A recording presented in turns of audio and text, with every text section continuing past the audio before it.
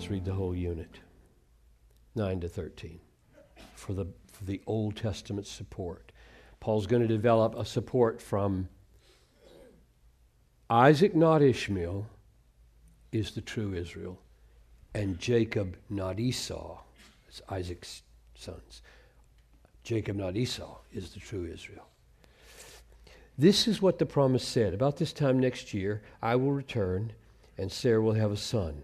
And that I will return is crucial. This is God's doing. That she's pregnant, that the pregnancy succeeds, that she gives birth. And not only so, okay, now right there, the break between 9 and 10 is a shift from the illustration of Isaac and Ishmael to the illustration of Jacob and Esau. And we should ask, why does he bring in another illustration?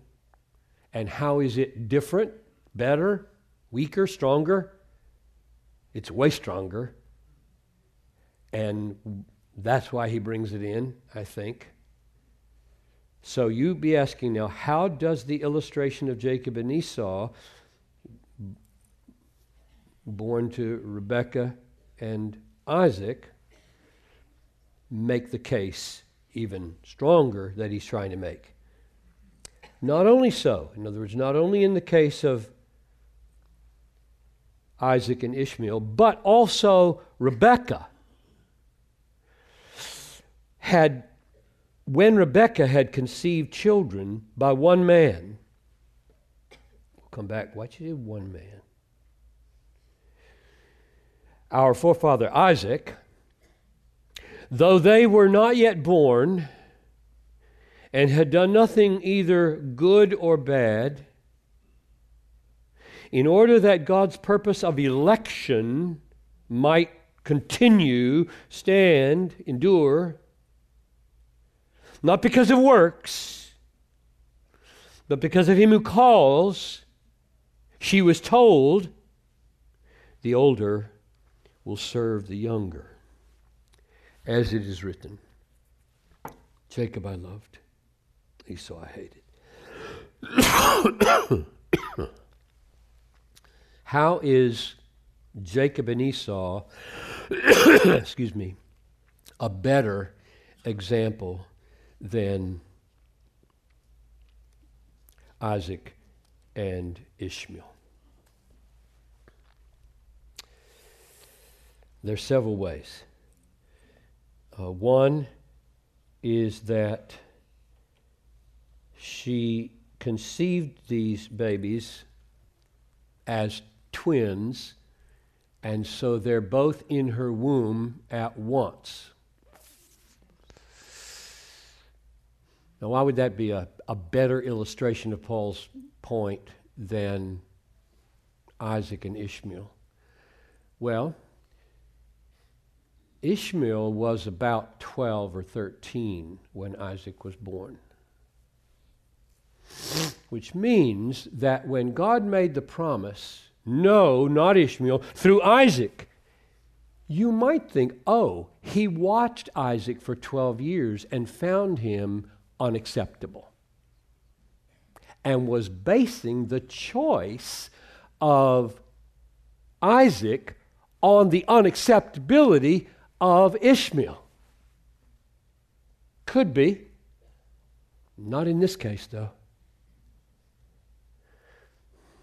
In this case, you got two boys in one womb. So that's the first superiority. There's no way that one could have proved himself better or worse than the other because they haven't been born yet. A second way is this. One could argue that the reason Ishmael was rejected is because, sure, Isaac and Ishmael have the same dad, but they don't have the same mom. And Ishmael's mom is not Jewish. So he has to be rejected.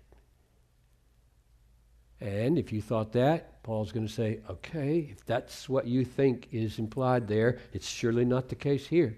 Because there was one man She didn't have two husbands. There's one man, one woman making two twins.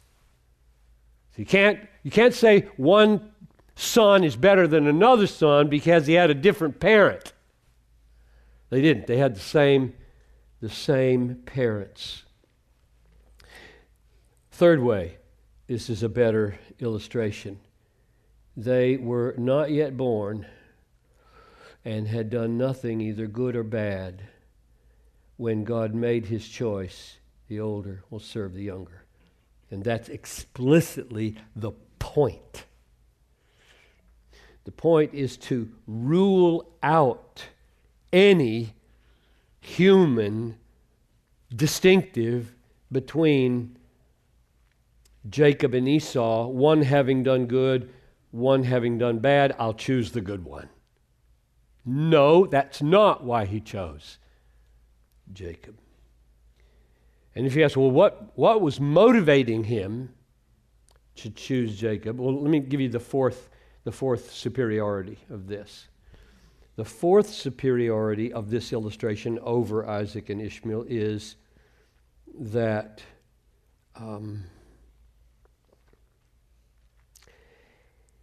if there were any possibility of God bringing his choice into conformity with human tradition, he would choose the older.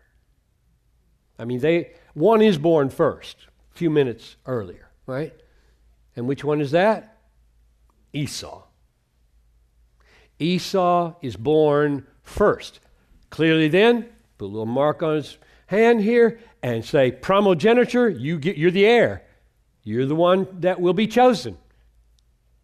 And to make sure that we don't ever think God works that way, he switches it and says, the elder here will serve the younger, meaning the younger is the one chosen. So 4 ways Paul brings in Jacob and Esau as a superior illustration of his point about Isaac and Ishmael. And the point there was God counts whom he will as his offspring apart from any human resourcefulness. And he's making it more clear here. And how does he make it more clear? Those 4 ways, and now this. What's moving him? What's motivating him to choose the younger? In order that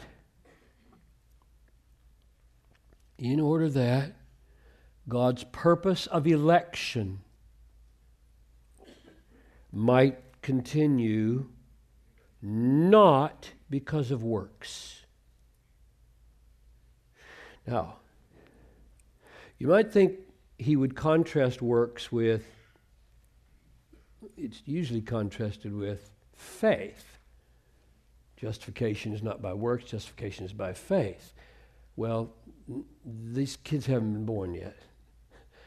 And therefore, he's not going to contrast it with faith. They're not going to be better believers in the womb, one believing and the other not believing. The contrast is with him who calls.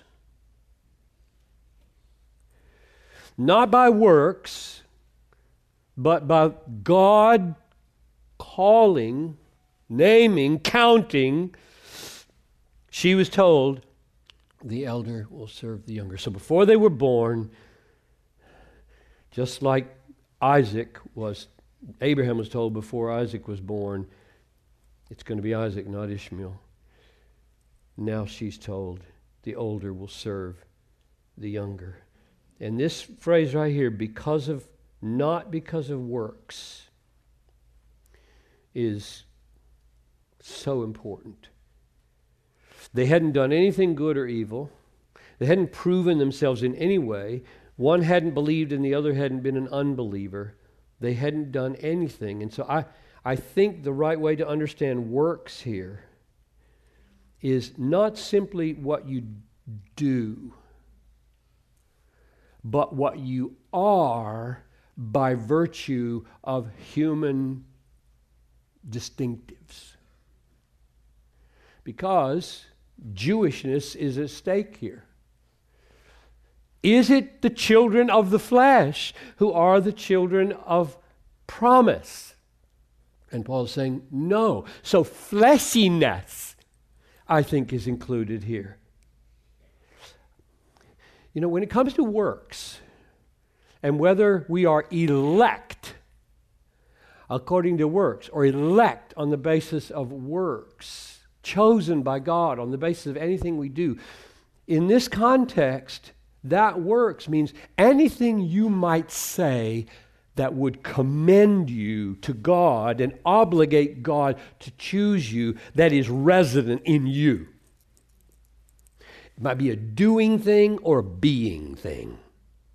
Like I'm male, or I'm intelligent, or I'm American, or I'm white, or whatever. And God is saying, none of that is taken into account. I make my choices freely. I think verse 11 is probably the closest you get in the New Testament to a statement of the doctrine of unconditional election. Look at that and see if you think that's... Though they were not yet born and had done nothing either good or bad,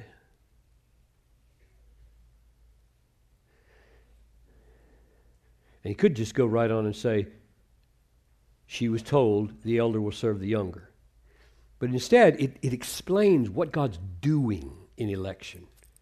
Why doesn't he do it? Why doesn't he elect according to what he foresees as good or bad? Why doesn't he elect according to human distinctives? So he elects Jews and not Gentiles. Why doesn't he do it that way? And the answer is, in order that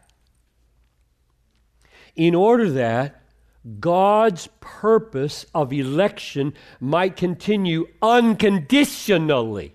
Would that be a fair paraphrase? God's election, God's purpose of election. I intend to choose a people for myself. Excuse me. Not because of works, but because of him who calls. And I'm arguing that in the context, works there is not just deeds. It would be like me now here saying, you have chosen me because I'm preaching. I'm trying to be faithful to you. That would be wrong based on something I do. I could also say, he chose me because I was born of Bill Piper. He's one of your children. You made promises that if you bring a kid up the way he should, it'll be straight. And so you're obligated to me because I am Bill Piper's son.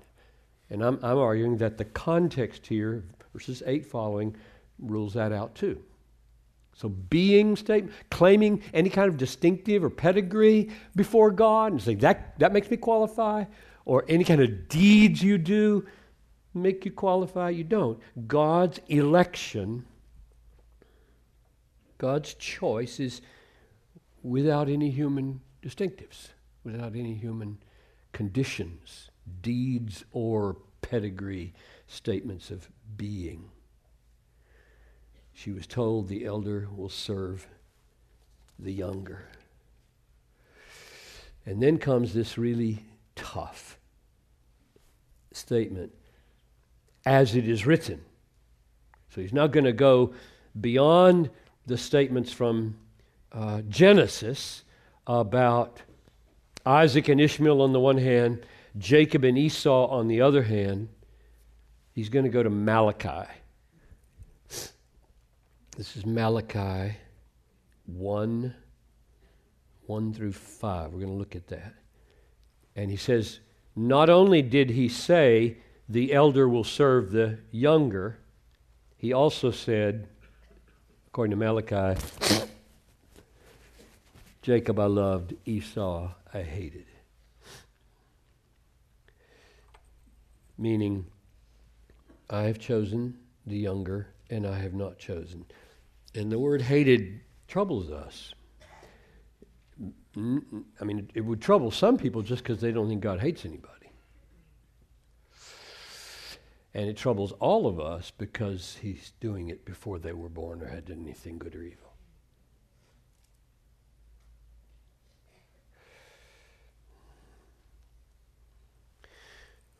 Let's read it in context. So the point of verse 13 is to make the point again here of the older will serve the younger, and that God is choosing Jacob. He's electing him to be a child of promise, son of Abraham, counted as seed, while Esau is not. And now he's using a phrase from Malachi, Jacob I loved, Esau I hated. And I think it will be very illuminating. It has been for me to go back to Malachi and say, now why did Paul go to Malachi? For goodness sake, doesn't he know he's going to get himself in big trouble here? Why would you quote Malachi? You could just stop at verse 12 and you would have made your point. Why you make it harder? I mean, unconditional election is hard enough for people to fathom. Why would you do this? And so let's read it. It was not you. There it is. The oracle of the word of the Lord to Israel by Malachi. So one of the minor prophets, and this is the very first thing he said, prophesying. It's the last book in the Old Testament after the exile. I have loved you, says the Lord. So he's talking to Israel, right? I have loved you, says the Lord. But you say, how have you loved us? So there's pushback. God is protesting his love for Israel, and Israel is pushing back and saying, how? We don't see any special love for us. And God responds, declares the Lord, is not Esau Jacob's brother? Now, what's the point of that?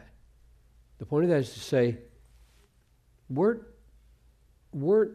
your father and the father of the Edomites, Jacob and Esau, weren't they both in the womb at the same time and brothers, and neither one qualified before me? In fact, if anybody was qualified, it would have been surely the older, Esau. Yet I loved Jacob, and Esau I hated. So the logic is exactly the same as Romans 9. That's why Paul's attracted to this verse. The point is, the love that God has for Jacob is more manifest because both of them, or neither of them, qualify for it. That's the point of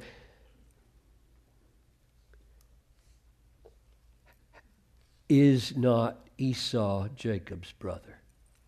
Does not one qualify as well as the other for my love? Yes. And I have not loved them both the same. I have loved Jacob, and I've hated Esau. Now, the reason I think verses 1 to 5 are so illuminating is because I ask at this point, I ask several questions. I ask, number one, what does hate mean? And I've heard people try to weasel on this and say, well, it means love less. Because Jesus said you hate your mother and father. Unless you hate your mother and father, you won't. I said, well, that's just special pleading. It does not mean love less, and we'll see why here. So that's my first question, is what does hate mean? Second question is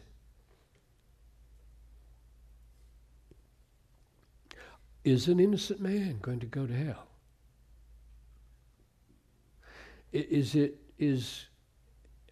Are you just sending a group of people to perdition and another group to heaven, and these are just as worthy of heaven and no more sinful? What? That's the kind of question we ask, right? I think that's normal to ask. I think the rest of the way Romans 9 proceeds, Paul knows exactly what we're asking. He's going to argue about the justice of God. He's going to ask the question, why does he still find fault? Paul knows exactly what you're all thinking. All right? So there's no surprise here. Like, the Bible's not naive about what it's saying. So here's but Esau I have hated, I have laid waste. I have laid waste the hill country and left his heritage to jackals in the desert. Hate doesn't mean love less. It means lay waste. If Edom, that's the people that came from Esau, if Edom says, we're shattered, but we will rebuild the ruins, the Lord of hosts says, they may rebuild, they may build, but I will tear down. That's what hate means. So hate is not love less. Hate is opposition. Hate is judgment. Hate is tear down. They will be called the wicked country. And that word right there is unbelievably important.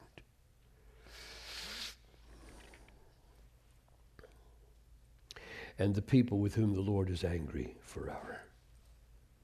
What that word says, I mean, you stop and you say, oh, you have just introduced something that wasn't there in Romans 9:11. They hadn't done anything good or evil when you chose them. But as you punish them, you're punishing them as a wicked country.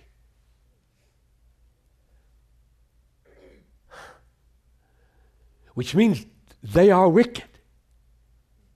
They are wicked. Wicked people deserve to be punished. Wicked people deserve to have God oppose them, and in that sense, hate them. Yes, they do.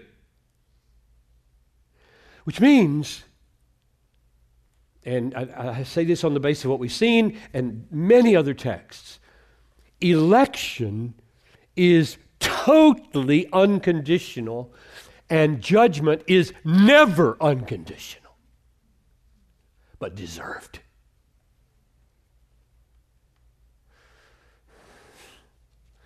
Say it again.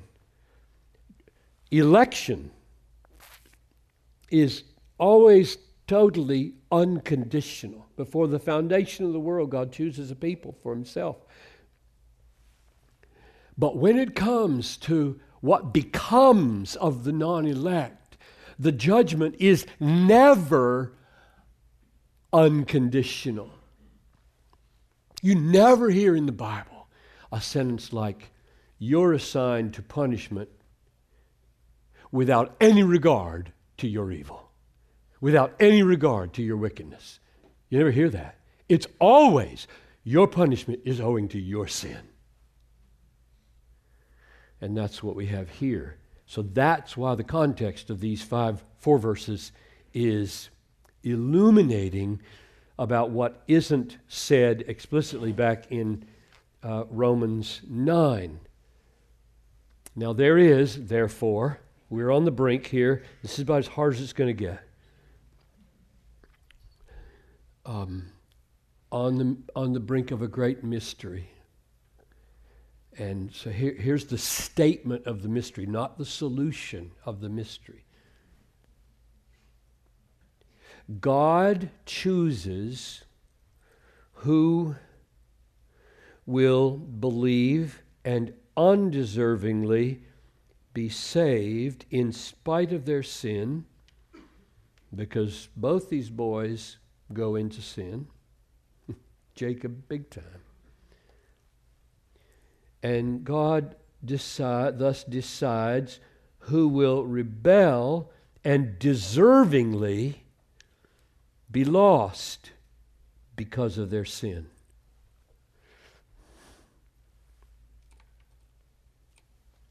Let's meditate on that for a minute. Because most people read that and say, that can't be. That makes no sense whatsoever. That's nonsense. This word deservingly, it just can't be.